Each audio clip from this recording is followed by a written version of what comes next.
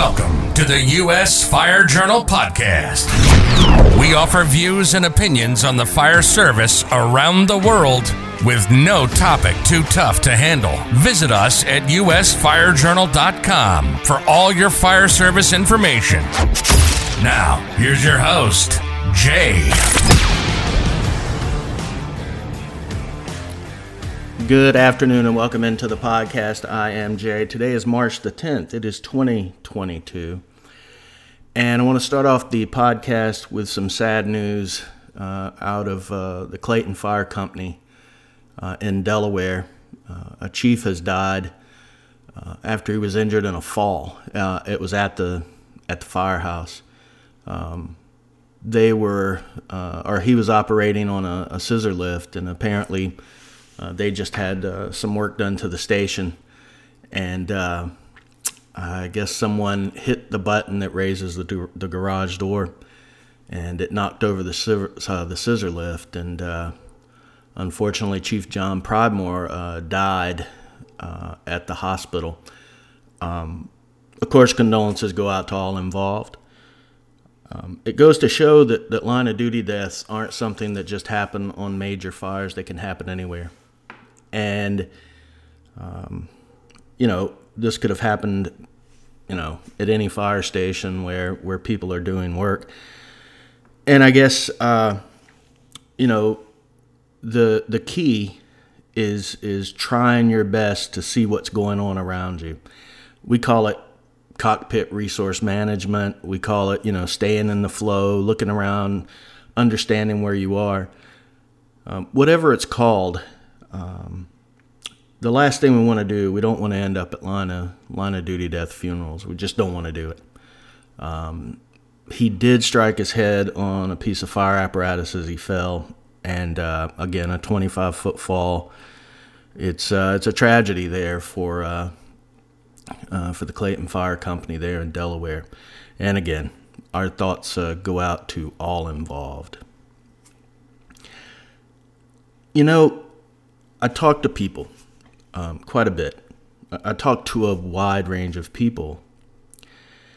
And the other night I was talking to a friend who I've known him for a very long time. He is one of the best fire chiefs in America. He hands down just outstanding at what he does. Cares about his people, and I think people care about him too. And so we were just tossing some stories back and forth, and he said to me, he's like, you're always hitting on training and education on the podcast and in writing. He said, they're just not negotiable. And I thought to myself, I wish I'd come up with that. Training and education aren't negotiable. You don't negotiate those things. You don't say, we're not going to train today because we don't have anything to train on.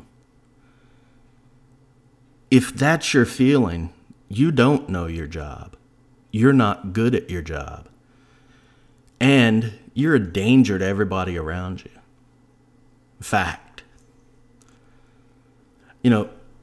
Each and every day, we have firefighters who are becoming young firefighters, transitioning into veteran firefighters, and then finally old firefighters.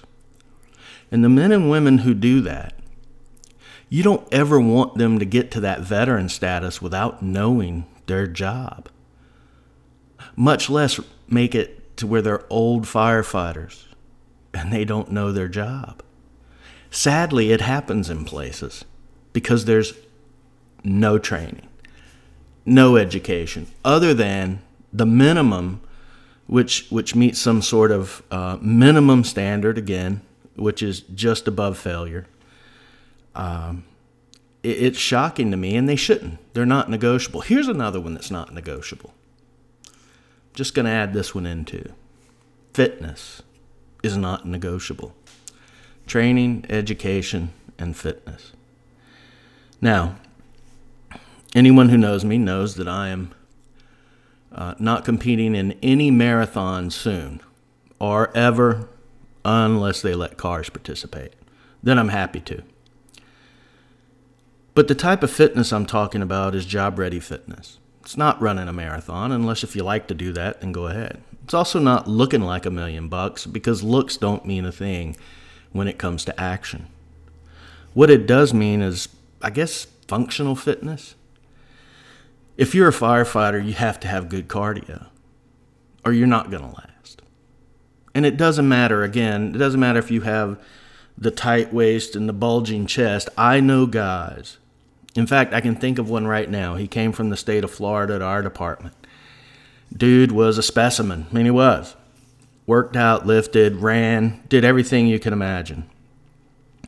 They put him in a busy engine company because, let's face it, he looked the part, talked the part.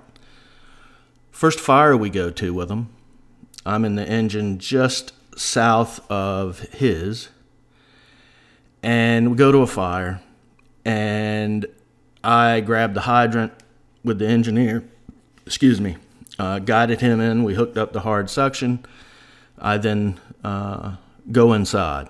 I go inside, and as I go through the door, where there's a light level of smoke, nothing heavy at all, I go, boom, fall down. I've tripped over something. I get up, and it's this guy. And my thoughts are, crap. So I reach down and look at him like, are you all right? He's like, I'm gassed. And I'm like, oh, okay. I said, well, at least get out of the building. So he crawled out of the building. So I go upstairs, and they're making a push down the hallway to the last room on the right. Knock the fire down really quick. Come back out, and his captain walks out, and I said, hey, I found dude. He was down there. He's like, he didn't even make it up here. I'm like, huh? He said, no, he didn't even make it up here. He's like, he's got to go. So come to find out, dude was in great shape, but he wasn't a firefighter. He wasn't. Came from a huge department in Florida. Wasn't worth a nickel. Not a nickel. And so eventually they, like most fire departments do, they moved the problem to a place that didn't have a lot of, to a company that didn't have a lot of fires. And naturally, they catch a fire right after that. He, again, does not go inside. He got exhausted getting off the truck, so they terminated him. Nowadays, they'd catch hell terminating people.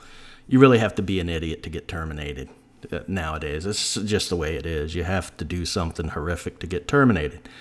The point is that you can look the part, you can sound the part, you can have, you can have 3 PhDs and be certified and everything.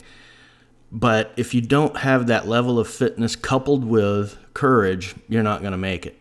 Or you may make it, but you'll never be good. They're going to have to hide you. You're going to have to hide in departments where they don't do anything. Nobody wants that. So the functional fitness is all about that cardio, the strength necessary to not just do one lift, but to sustain it, right? And it's important that that's taking place. It really is. So the non-negotiables, training, education, which are different things, they are, but they're important. They're not negotiable, and neither is fitness. They're just not. The 3 of those together, I will say the most important, and I know the fitness people are going to jump all over me for this, but look, you have to know your job. You have to know what you're doing. And you have to be able to do it. So fitness is part of doing it. But I believe the first 2 are education and training and fitness. It's a strategic triad, really. It's those 3 things that go into making good firefighters. Doesn't matter how you look. It doesn't matter how cool you think your helmet looks or your gear, or whether it's got soot on it or no soot or any of those things. It doesn't matter. What matters is what you do. And there's a lot of work that needs to be done for people there. They're not negotiable. So I'm going to get into a rant today. And this rant is brought about, frankly, by the types of people who like to get involved in destructive drama. It's the double D's. Destructive drama. Sometimes people get addicted to the spotlight. They do. Sometimes people think that they have a broad view, the whole total picture, when in reality, all they see is what's on either side of them and directly in front of them.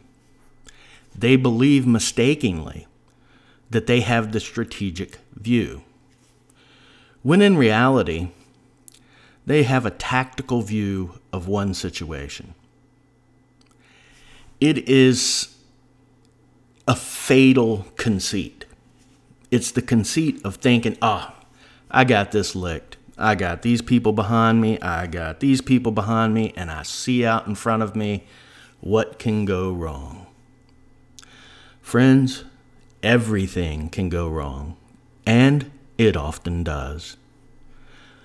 Oftentimes, those who are addicted to the spotlight are the last ones to figure out that while they have been in the spotlight, doing their thing, their base has completely eroded. They are standing not on wood, not on a solid foundation. They're standing on dust. And by and large, they've ruined their career.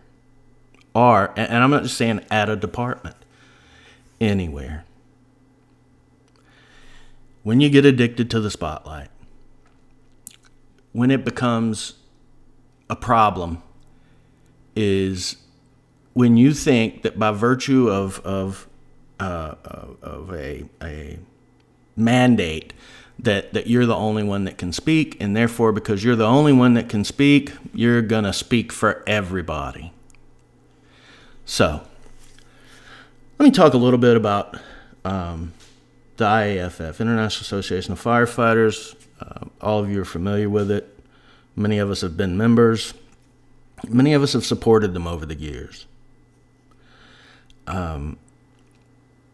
This is going to hurt some feelings, and that's okay.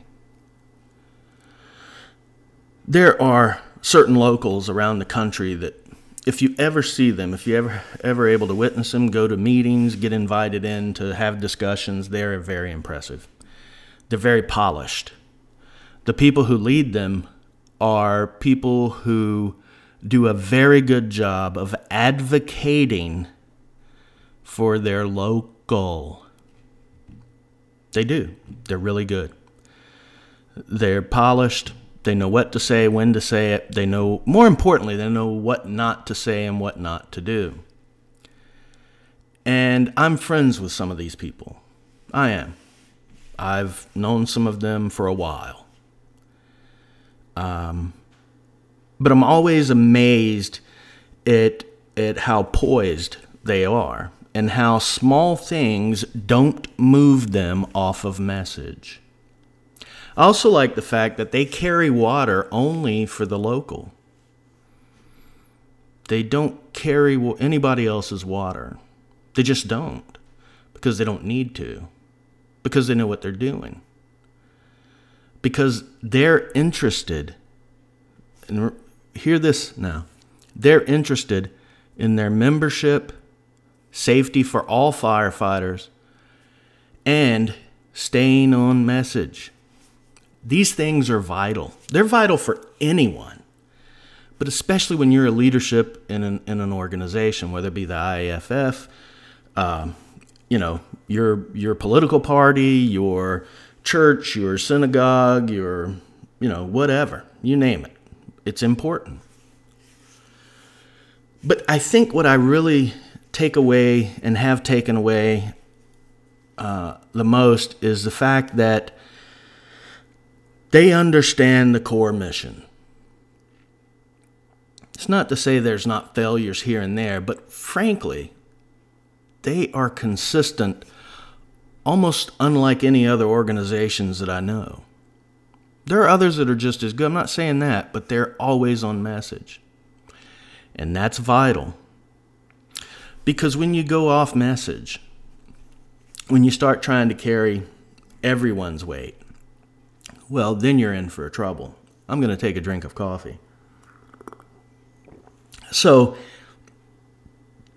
whether you're, Boston, FDNY, you name it, DC, LA, Seattle, Chicago, of course, locals all over the country, but not just big locals either. There are some outstanding mid-size and small locals around the country. A lot of them are really up against it. And yet, no matter how much they're up against it, they only carry the water of the local. They don't try to be all things to all people, because you can't. It's like a fire chief. You take a fire chief of any department, and that fire chief looks out for his people, right? Budgets, everything. Here's what they typically don't do. Oh man, the Parks Department, wow, yeah, they really need to trim these trees. I think I'm going to advocate for them to the mayor or the budget committee or whatever. Or if you're in a city manager, that type of thing. You know why they don't do that? Because they have someone that does that. They do. So it's important to know your role, advocate for those you need to advocate for. It doesn't mean you don't help other departments. There are fire departments, police departments that often help each other. They do. Same cities, they're helping each other. And I'm not talking about in the street. Everybody wants to help everybody in the street. I'm talking about from the perspective of advocating in front of council or in front of a commission or in front of a board, whatever your political system happens to be. So let's go back to the fire chief. The fire chief has a job, and it's a tough one. I know a lot of people out there that go, well, it's not that hard. Well, you have the right to your opinion. But it's not an easy job. There's a lot of pressure on people. And typically, there's enough for them to do just trying to keep the fire department front and center and rolling.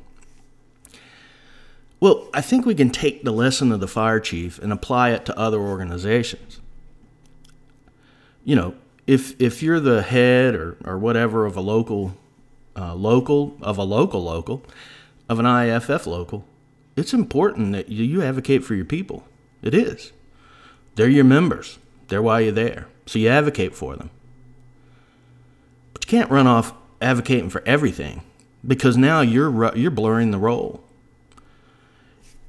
It's angering to the membership. Absolutely. It's always angering to an administration or administrations, plural. It's the way it works. You can't solve every problem. That's why an IAFF local will often, they'll endorse a Republican one election, a Democrat the next one, and an independent the next one.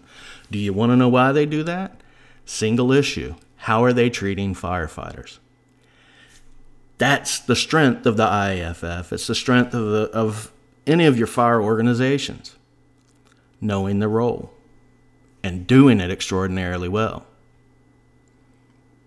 That's the way it works. It's the way.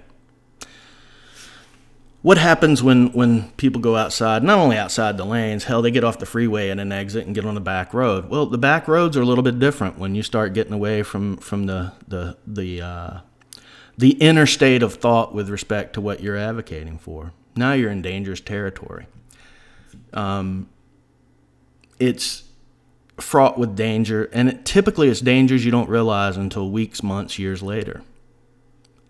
You have to be careful. That's the bottom line. Good, effective leadership is always about staying on target, staying on message. And, here's another one I'm going to use. This, and I have to use this one. You just become a pilot, right? And you fly some flights, you do whatever, and now you've been upgraded. You've gone from a co-pilot to a pilot. Here's what a pilot doesn't do. The pilot doesn't go, you know what? People need to be served drinks. I better get back there and start serving drinks. Not his or her role.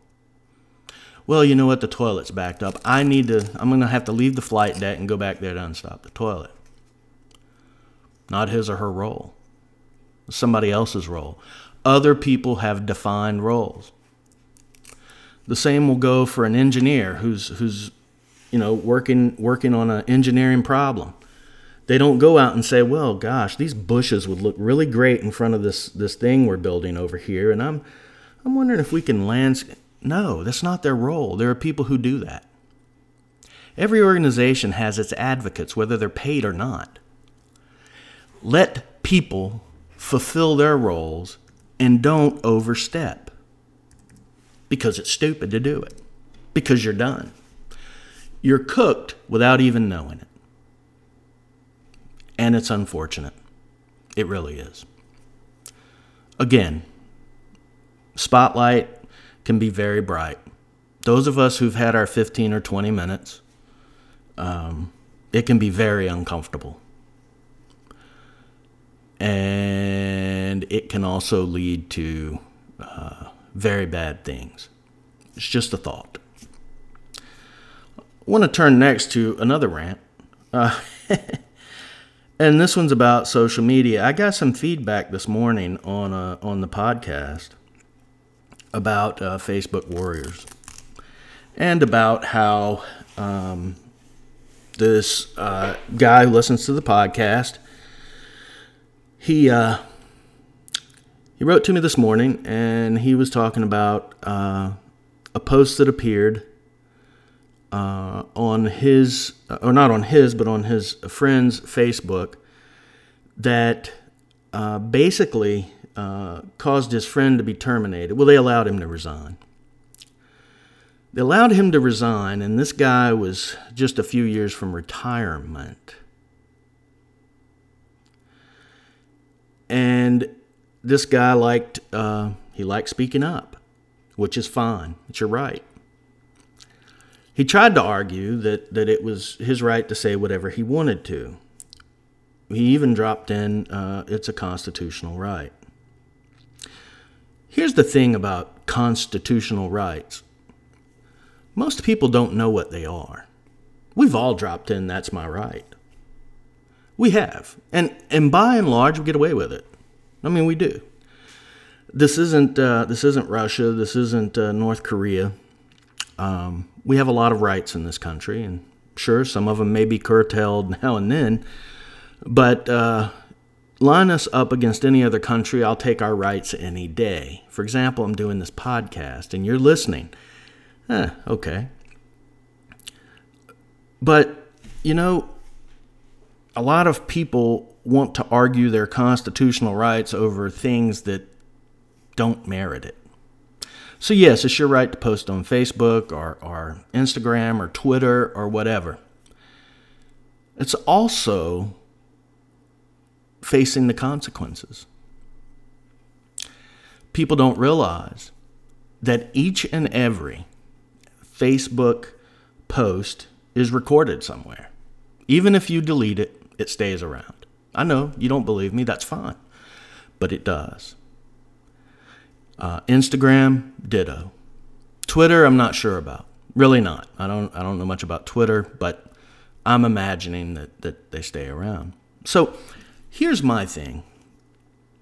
Why would you put a career in jeopardy over going on and saying something that doesn't make sense, possibly infuriating your bosses,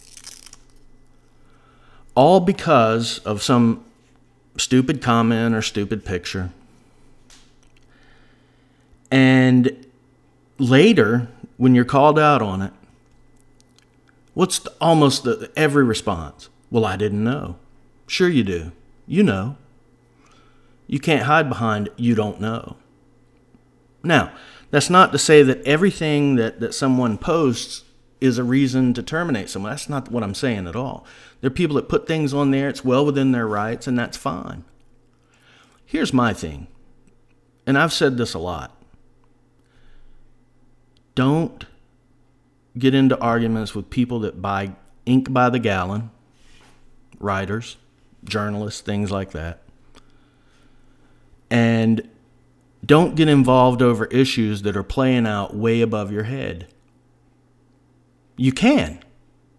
You can. I'm not saying you can't. You can do it. But then you have to deal with the consequences. lost friendships, lost jobs, lost opportunities, lost everything. Too many people have been sent out the door because of social media. And not all of them were correct, but out the door they went anyway. So yes, it's your right. It is. It's your right up until someone says it's not your right, and then you have to get involved with lawyers and things. And you know what? Good luck with that. I know lots of people. I know tons of people who were going to sue. And I know 3 or 4 who actually did it. And the results are underwhelming, to say the least. Doesn't mean you take everything, you sit back and you never say anything. What it does mean is this. Just think about this. What are you winning when you engage on social media on subjects that you think you're an expert on and you're not? Do you really think the people around you, your fellow firefighters, whatever, do you really think they're supporting you? Because I can assure you, they're not. Some may. And they're saying, well, this guy's a useful idiot. By and large, no one likes it. No one does. Not in your department, other departments, county, city, state, federal administrations, whoever you work for, it's not well liked. I can promise you that. And it doesn't go away. That's another problem. Want to be a chief someday? Want to be a captain? Whatever your rank structure is. These things don't go away. There's a lot of material out there about it. So, at the end of the day, ask yourself the following question. What am I doing? Is it effective? And is it worth it? If you think it's worth it, and if you think it's effective, have at it. But don't forget, there are consequences. And sometimes people don't think enough about those consequences. Firefighting, look, everybody's connected. We all know that. Firefighting is a great job.